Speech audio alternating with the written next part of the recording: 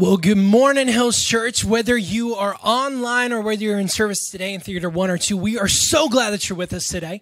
If I've had a chance to meet you, my name is Chris. I'm our family ministries pastor here. And today I'm excited because we are closing out our series, New Year, New You, where we've been talking about this, is that every year we always make New Year's resolutions, right? We're going to lose more weight. We're going to read more books, right? We're going to make this positive change in our life, but we normally ignore the issue that is within. And in this series, we've realized that changing doesn't happen on accident, but it happens on purpose. So what we're going to do is we're going to make a spiritual change on the inside of us, and we've been tackling that every single week. Now, today we're going to talk about one thing that if we leave unchanged and untouched, it will have really big implications on missing out the type of person and people that God wants us to be. We must change it, and here's what it is. Your self-image, your identity, who you are. See, our entire lives are built up on our self-image, right? And sometimes our days can fluctuate based on how we view ourselves. Maybe for you, you're at a job interview and your heart is pounding because you're dressed up nice and you really want to make a good first impression. Maybe for you, your self-image tanks when you look in the mirror because you don't like what you see. Maybe for some of us, you were just nervous coming to church today because you're trying to put on the perfect perfection, right? The kids came up in the car and you just yelled at them, "Hey, be quiet!" But they're like, "Hey, we love Jesus," as soon as you walk in, right? We're always trying to make our self-image the best that it can be. And I know for me growing up, when my self-image was at its like crux of up and down like a roller coaster was when I was in school. Anybody remember those times in school, right? Your body's changing, your voice is changing. Maybe you had a mullet, and if you did, God bless you. I'm not judging you, it's just weird. And so we have all these different changes, right? I remember for me, that was the time that it was like the worst for me. My self-identity and worth was just a roller coaster. And I'll explain why, but I need a little bit of your help, okay? Whether you're online or in person today, I'm about to show you a photo. Okay? And I need you to tell me how old you think I am in this photo. Please do not laugh. All right, here we go. How old do you think I am? Go ahead, you can shout it out. Did someone just say 30? I'm only 26. It's a good guess though, sir. All right, anybody else? What else? 15, 14. Okay, let me put this in perspective for you. I was 17 years old, and I was a senior in high school. I looked like I was auditioning for Twilight. Okay? And if you don't get that, ask the younger person next to you. It was a movie. It's not a big deal. Okay.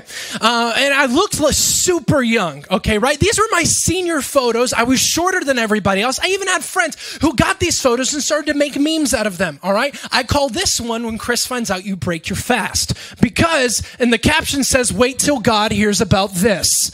All right? It was good times being me. And this is how I explain it to people. All right? Growing up, I hit my growth spurt very late in life, right? It was the end of junior year, senior year. The way that I explain it to people is that my brain had a team meeting, right? It got the whole body together. It's like, "Chris, we need to fix this. Chris is a pretty weird human being.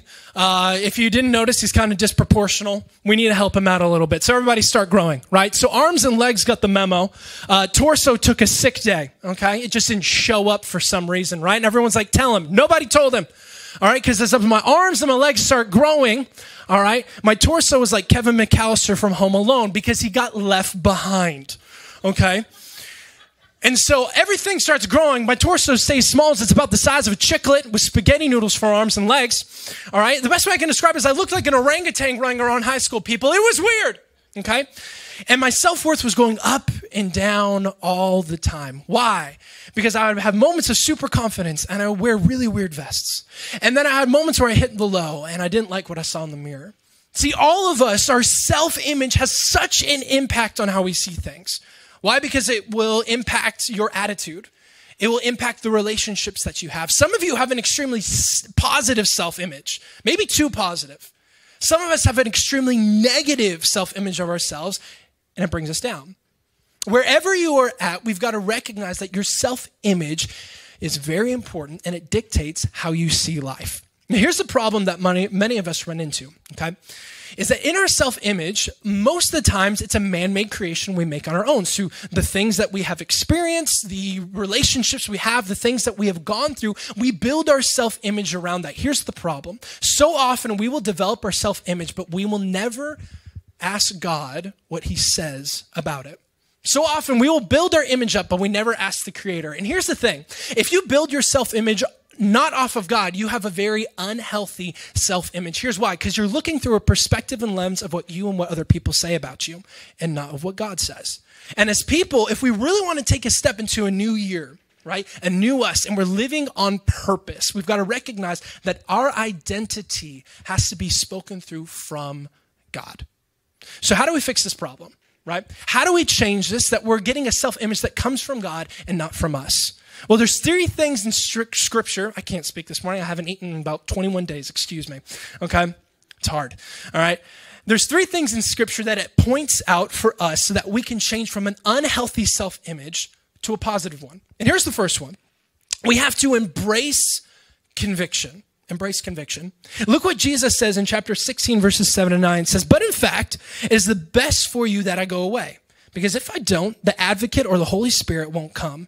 If I do go away, then I will send him to you. And when he comes, he will convict the world of its sin and God of its righteousness and of the coming judgment. The world's sin is that it refuses to believe in me."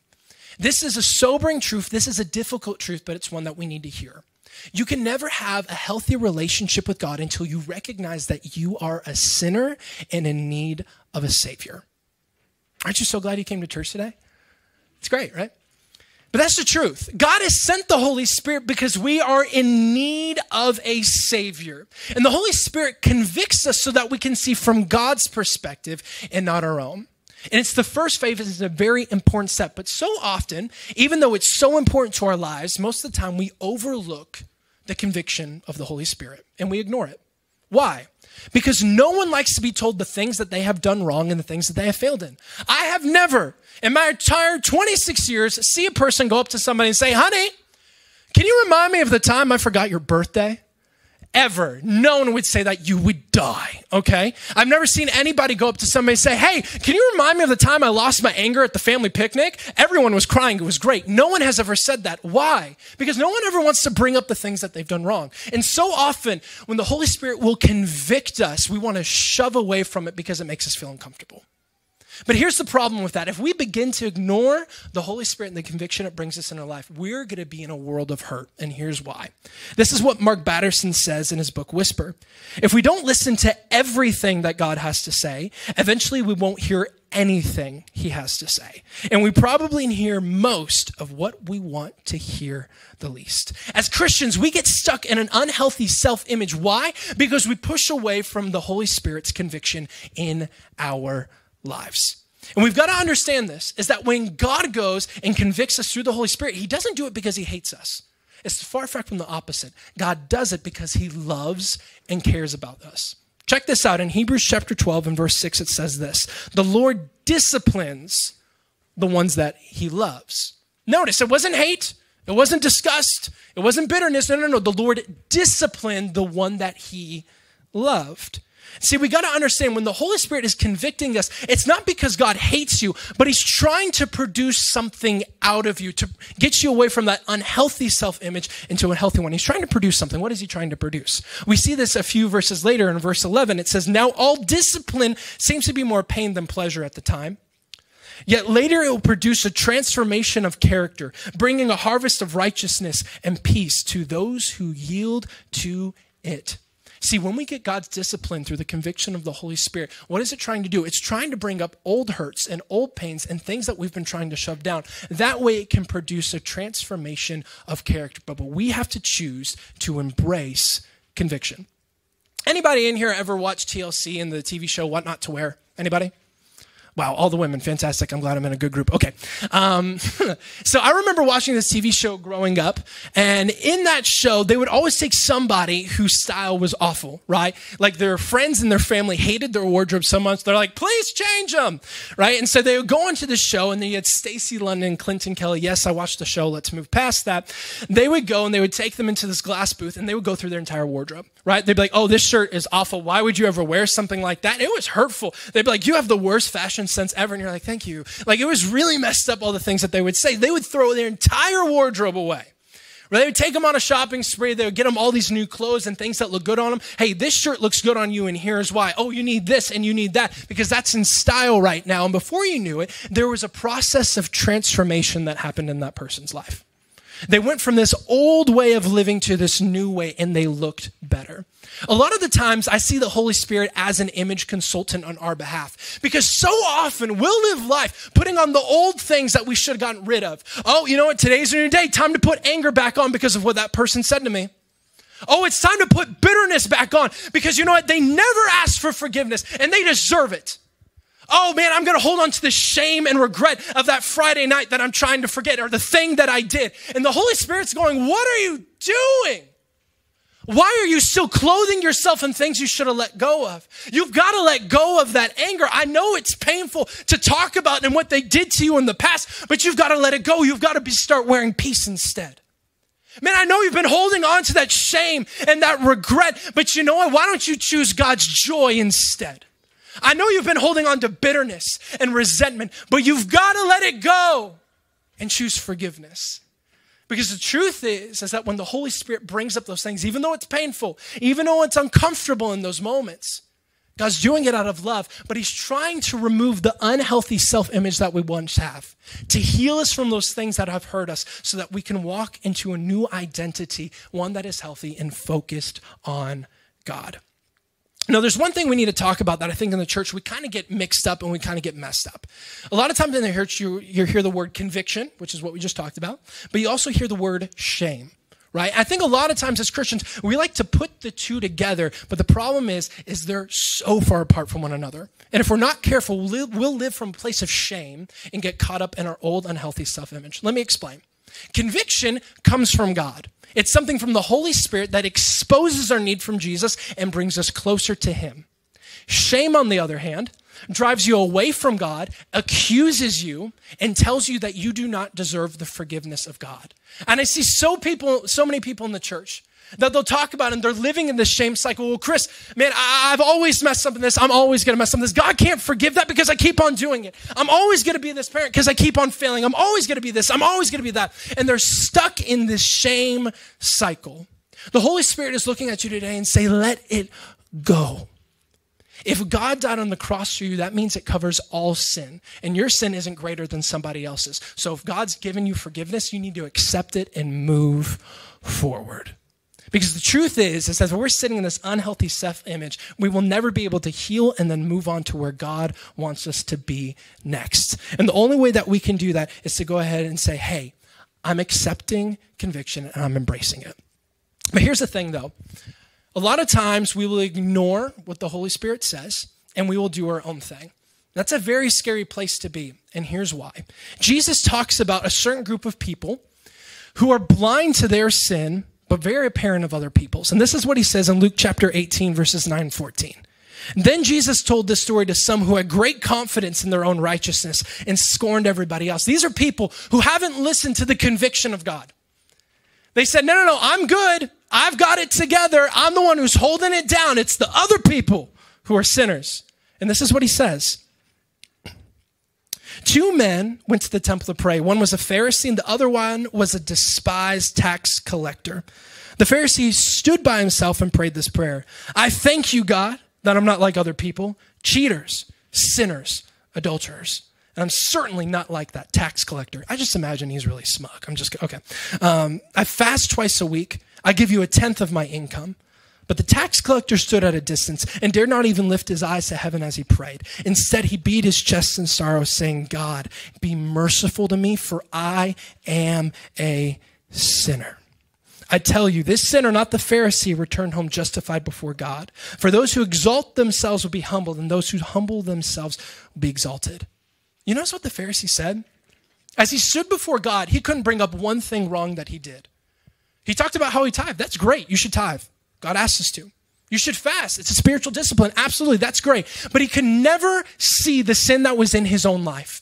And so often as Christians, we'll walk into a church service and say, God, you're the God of miracles. You're awesome. But we don't realize the sin that is in our own lives, but we'll start pointing it out in other people. And if we're not careful, we'll become spiritual hypocrites, damaging the gospel, because people will take one look at us and want nothing to do with us. They say, wait, you follow Jesus? I don't want anything to do with that. And we can't be that way.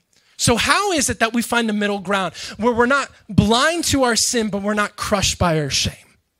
It's a fair question.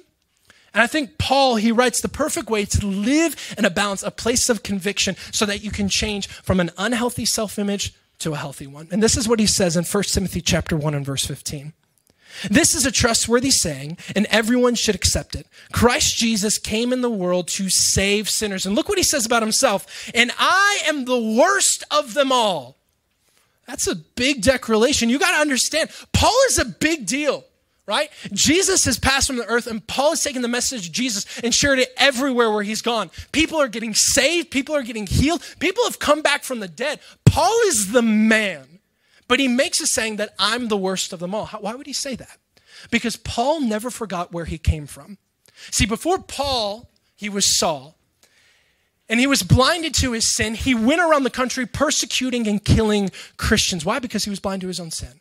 But then he had a moment with God where it convicted him. He said, no, I can't live this way anymore. And look what all God has brought me from. And it's healed me. So now I can follow and do what all that God has for me. If you're stuck in an unhealthy self-image, you've got to embrace conviction so it can bring up those pains and those hurts. You've got to bring them to God so that he can heal them so you can move and be ready for the healthy self-image that God has for you. That's phase one. We've got to embrace conviction. But here's phase two. My sins are forgiven. See, God convicts us of sin in order for us to appreciate what God has done through us, through Jesus on the cross and his forgiveness. Have you guys ever seen this? Like, you've seen someone who isn't thankful for what's been given to them, right? You usually see it a lot at birthday parties. A kid will open a present, and they're like, oh, a watch. Stupid. and they just kind of like throw it away, and you're like, oh my gosh, what's wrong with that kid? You got that for free. You should appreciate it. And we look at that, that's disgusting. I remember growing up as a kid, I lived in Florida. I don't know if you knew this about Florida. It's hot, but it is. And you should try it sometime. It's crazy.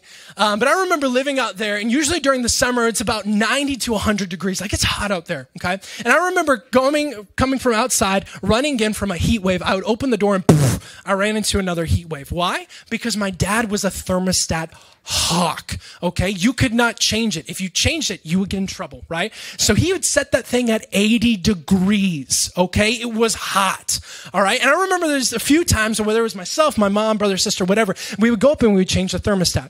I'm serious. I think my dad had like a spidey sense because he'd be doing something, and if it changed, he would just be like, poof, who did it? And then he would just come and find you, And so then he would come in and he would say like, who touched the thermostat? I'd be like, it was me. And he'd be like, I'm like, Dad, why can't we just leave it cooler? Like, it's not that big of a deal. You just look at me and say, Chris, when you can pay for the electric bill, you can turn to whatever degree you want. Some of you are all laughing because you've used that line with your kids, okay? And so I never realized the value of that until I had to start paying the bills in my own home. And then I realized the value of what my dad did. Oh, it's 5 degrees outside Evansville. Chris, you better put on a sweater and blanket because we're saving $5 on the electric bill this year, okay? Like, that's the plan, right? Because I understood how much it cost. I understood the value. I think for us as Christians, we get into a dangerous place because we never had to pay for our sin to be erased. We don't value God's forgiveness. That's a dangerous place to be. Why? Because we never had to pay for it. And so often we'll go through life and we say, yeah, I got forgiven and all this, but we don't really realize the value and what Jesus went through for us. So let me lay it out for you. The Bible tells us that we're all sinners and we've all fallen short of the glory of God. That means we suck, okay? Right? And then the Bible tells us this, for the wages of sin is death. You know what we deserve? Death. Not fun. But here's the beauty of this, is that God looked at us while we were in our sin, and he looked at us while we were in our shame, and he said, I want you. So he sent Jesus down to live a perfect life, and even though he didn't deserve it, he willingly said, they have value, they have worth, let me take their place. I'll go to the cross. I'll die for their sins. And in that moment, not only did Jesus say, I'm going to pay for some of your sin, he said, I'm going to pay for all of your sin. And when we recognize that God paid full price for us, it changes the way that we view our self-image. Because our self-image isn't built on of who you are and the job you have and the failures and the mistakes that you've made, but it's what Jesus has done for you. When you realize that God paid full price, you'll stop giving other people discounts. That's way better than you guys are just sitting there. Okay, that's fine. That was really good. Okay. When you realize that God paid full price, you'll stop giving other people discounts. You'll stop listening to the negative things that people say about you because you know what God paid for you. You'll stop listening and finding your accolades in your jobs and in the cars you have and the lifestyle you live. Why? Because Jesus paid full price for you. And we've got to understand it's because we are valuable that Jesus died for us, and it helps us to shift from an unhealthy self-image to a healthy one because we know that God paid the price for us. But not only does God forgive us our sins, but here's the beautiful thing. God begins to cleanse our minds. Look what it says in Hebrews chapter 9, verse 14. How much more then will the blood of Christ, through who the eternal Spirit offered himself unblemished to God, cleanse our consciousness from the acts that lead to death so that we may serve the living God? You know what's beautiful? Is not only does God forgive you of your sins, but he begins to lift the weight and shame of the things that haunt you. He begins to cleanse your conscience and the thoughts. So when you rest your head on pillow at night, you don't have to worry about the mistakes you've made. How amazing is that? God goes and he gives you a fresh start, not just with your sins, but with your conscience as well. But here's the beautiful thing of forgiveness. God also gives us that not just for our own benefit, but he wants us to be able to connect to others, to sympathize, to help them, and to love them, right? Now, as the family ministries guy, I have the opportunity to usually hang out with a lot of kids on Sunday, right? And I think the reason that I can connect with kids pretty well is because I've never lost the inner child that's inside of me. I can always go back, right? Here's a prime example of this. Yesterday, I was working on the sermon, trying to get ready for today. Savannah and all of the kids, they came in because they needed to pick up something. So the youngest is Bauer. He's about 5 years old, and he runs up, and this is literally the conversation we have. He goes, "Hey, Chris?" I'm like, "Yeah." He's like, "I want to be a potato." Cool, you know? And in that moment, if you said that to a coworker, they'd be like, "You're insane. That's weird. You're not a potato," right? But I remember what it was like to be 5, right? So I looked at him like, "You're a potato?" I was like, "Okay, cool." I took off my hat. I put it on and cover his face. And I said, "You're not a tornado. You're not a tomato. You are a potato." And I took off my hat and he's standing there like, "I'm not a potato." Why? Because anyone would have dismissed that. But I remember what it was like to go back and be 5. Right? And we've got to understand this as people. Just because we pass through a certain phase doesn't mean we can't go back and remember and appreciate what we had. See, when we go back and be reminded of what we've gone through and the sin that God has forgiven us for, it helps us to sympathize and empathize with people who are still far from Jesus. Because here's the problem. As God has forgiven us of our sins, guess what? He's also changing your thought pattern. And the sins that used to weigh you down and that shame has been lifted. And so often, because we forget about the weight of sin, we can't sympathize and empathize with others who are still caught in sin's trap. And so often we'll look at people, and even though that God loves them, we are disgusted by them. You say, "Oh, do you see what they put on Facebook? Do you see how they're raising their kids?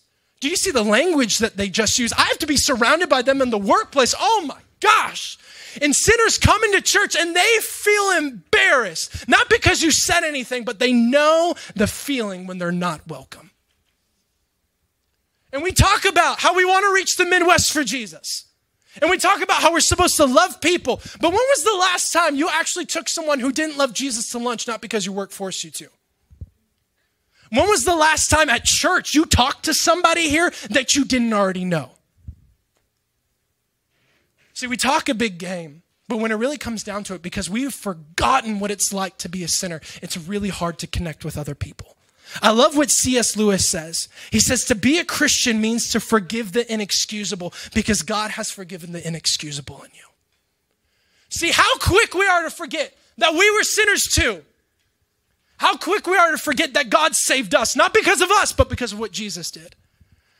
And so often we will begin to judge people and hate on them because they don't look like us. But Jesus was the kind of guy who knew how to love people right where they're at. You know where you usually find Jesus in Scripture? Hanging out with sinners, tax collectors, even prostitutes. He would hang out with them. You know why? Because he saw the value in them. And if we were trying to be like Jesus and reach the Midwest for Jesus, we've got to understand what Jesus did. Jesus knew how to connect with others because when you make a connection, then you can turn their direction. And we've got to understand in our lives that we've got to remember what it was like before we found Jesus so that we can love people because it's our duty to love and accept others just as Jesus has done. Because not only is the forgiveness of sins for our benefit, and it changes our unhealthy self-image to a positive one, but also helps us to connect to others so that they can find Jesus as well.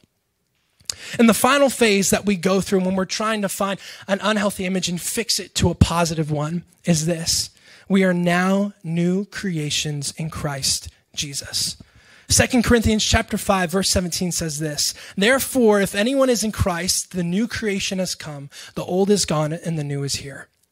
When someone sins and they repent for their sins, God literally makes them a new creation. He goes into their spirit, their soul, and he wipes away all sins. But here's what still stays. The spirit is cleansed, but your old habits, your old attitudes, the things that you desire are still there. And you say, well, Chris, how do I get rid of that? If I'm trying to do a new year, a new you, I'm changing all of this, changing my self-image. How do I fix that? 2 Peter chapter 1 and verse 3 tells us this. His divine power has given us everything required for life and godliness through the knowledge of him. You know what the Bible's telling us? Is you just got to seek God. Pursue after God. Learn a knowledge of God, because when we focus on God, it changes us, our desires, and the things that we used to want. Look at the rest of this verse. Through these, he has given us his very great and precious promises, so that through them you may participate in the divine nature, having escaped the corruption in the world caused by evil desires. You may participate in the divine nature. God has that for you. But what do we have to do? We have to focus on God and his precious promises. You know, making a change after God makes us a new creation isn't so much a feelings-based decision, but it's just making a choice to say, I'm going to do it. Right? I like to think of it this way. Wherever your attention is, your attitudes will follow. Wherever your attention is, your attitudes will follow. Because when you start to focus on God and be reminded of all that he's done for you, what you notice is those old habits, the things that you used to run to have now changed. Your appetites change because you want to go after God. What's been crazy on this 21-day praying and fasting is, you know what? As I've sought after God, the things I normally desire and the things that used to trip me up were just gone. Why? Because my attention brought about my actions. It was crazy how those things changed. And for us as people, we've got to understand that when God comes and convicts us, he's trying to bring out change in our hearts, right? And then we ask for forgiveness. He makes us new. He wipes the slate clean, and now we're new creations. So now that he's made us new, we have the choice to follow him. And today you have an opportunity. This is a new year. This is a new you. God's wanting to live on purpose, not by accident. And the choice is yours. Stop living in an unhealthy self-image. Come and look and see what God has for you. Because he paid the full price.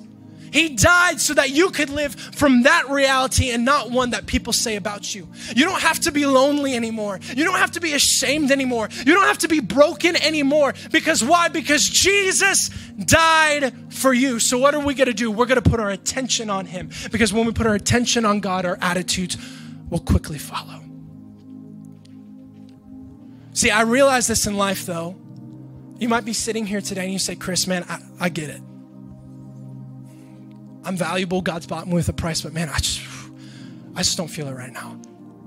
There's times in our lives, and mine included, where our attention can sometimes just drift off of God.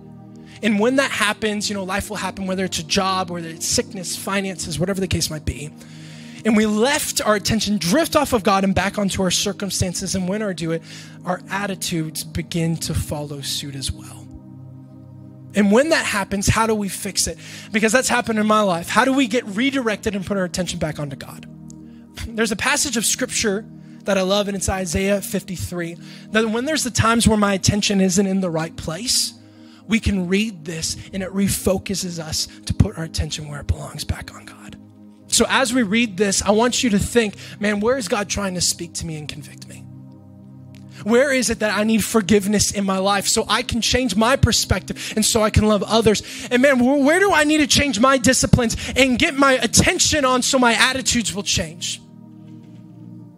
I don't want to leave this moment without getting our attention right because it changes everything. So this is what we see in Isaiah chapter 53. The servant grew up before God, speaking of Jesus, a scrawny seedling, a scrubby plant in a parched field.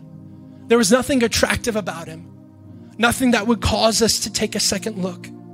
He was looked down on and passed over, a man who suffered, who knew pain firsthand. One look at him and people turned away. We looked down on him and thought he was scum. But the fact is, it was our pains that he carried. Our disfigurements, everything that was wrong with us.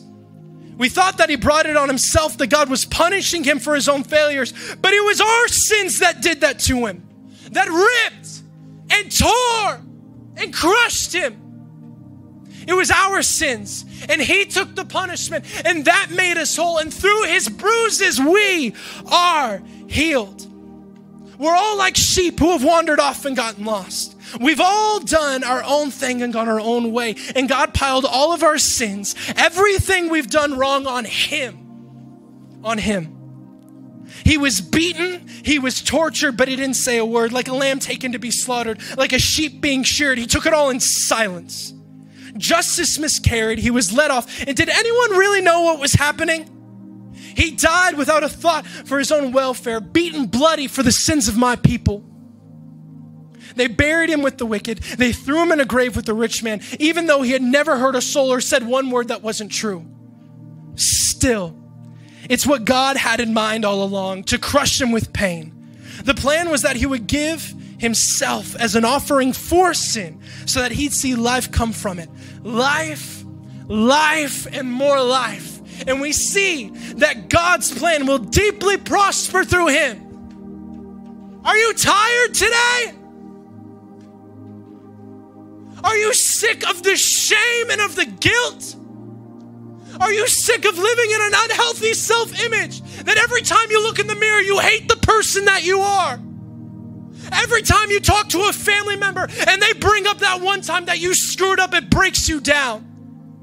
Are you sick of always falling apart when someone says something about you? Are you sick of thinking of everyone thinks that you're the man, but when you're in private, you fall apart? God's saying, that's it. You don't have to live that way anymore. I've got a new image for you. It's time to throw off the old things, the anger, the bitterness, the envy, the rage, because I've got what you need. I sent my son to die for you, and he was beaten, and he was whipped, and he was ripped, and he did all of it because he saw you had value and worth. So don't find yourself in relationships. Don't find yourself in your job. Don't find yourself in the things that this world can provide, because I'm all you need. I'm all you'll ever need. And as people, we've got to recognize that God has a plan for you right here, right now. He wants to change that self-image, but you've got to embrace conviction and go through some things that are uncomfortable in your past so that you can make a way to what's next. We've got to understand the forgiveness that what Jesus has done for us and let it change our hearts so we can be reminded of how we can love other people. And then we've got to go and we've got to put our attention onto God, because when we do, we'll see our attitudes come to it. And we'll see that we are new creations in Christ with a new self-image, and we'll be ready for a new year. We'll be ready for a new year. We'll be new you. It'll be a new purpose, and God's going to use you so we can reach the Midwest for Jesus. Because what's been so cool through this entire thing is to hear the stories of, it's not just the staff fasting, but it's been you. To hear people saying, I've never fasted before, but I'm going to give it a shot. I'm going to give up social media. I'm going to give up this. Here's why. Deuteronomy chapter 7 and verse 9 talks about how God is a faithful God. And when we're obedient to what God asks us to do, we will see the faithfulness of God standing before us. And I believe that as we pursue after God, and not just because the 21 days past this, as every day we seek after God and we make him the priority, we're going to see the faithfulness of God in our lives. But you have to make the decision to put your attention towards him. So that's what we're going to do today. Maybe for you, you've known Jesus for a long time and you just need to turn your attention. Maybe for you, it's a little bit different. Maybe for you, you've never asked Jesus into your life before. You've heard about a God who loves you and cares for you, and you feel the Holy Spirit's conviction inside of you right now. You said, I've had enough. I can't do this on my own. I need a Savior. I want to give you an opportunity to invite him into your life right now. So here's what I need you to do. Every head bowed, every eye closed, nobody looking around, nobody talking to their neighbor. Go ahead and do that because we want to create an atmosphere where anyone can feel like they can raise their hand here in a moment. And if you say, Chris, I need to know Jesus because I've never accepted it in my life, on the count of 3, I would love for you to slip up your hand. And then together we're going to pray a prayer. So 1, God loves you more than anything. And 2, he wants to forgive all of your sins and welcome into his family. And 3, if that's you, you've never asked Jesus into your life before, go ahead and slip up your hand. Thank you, sir. I see that. Thank you. Thank you. Thank you. Thank you. I see your hand. Thank you. Thank you. All right, everybody, this is what we're going to do now. You can put your hands back down, but we're going to pray a prayer together. Why? Because we're a family and we're going to do this together. But I need you to go ahead and repeat this prayer after me. Everybody say, Dear Jesus. Come on, say it like you mean it. Say, Dear Jesus, I am a sinner. I am not perfect, and I am in need of you. Thank you for sending your son, Jesus, to die on a cross for me, to pay for my sins so that I can be free. Thank you, Jesus. Come and forgive me right now and make me new. And it's in your name I pray. Amen. You got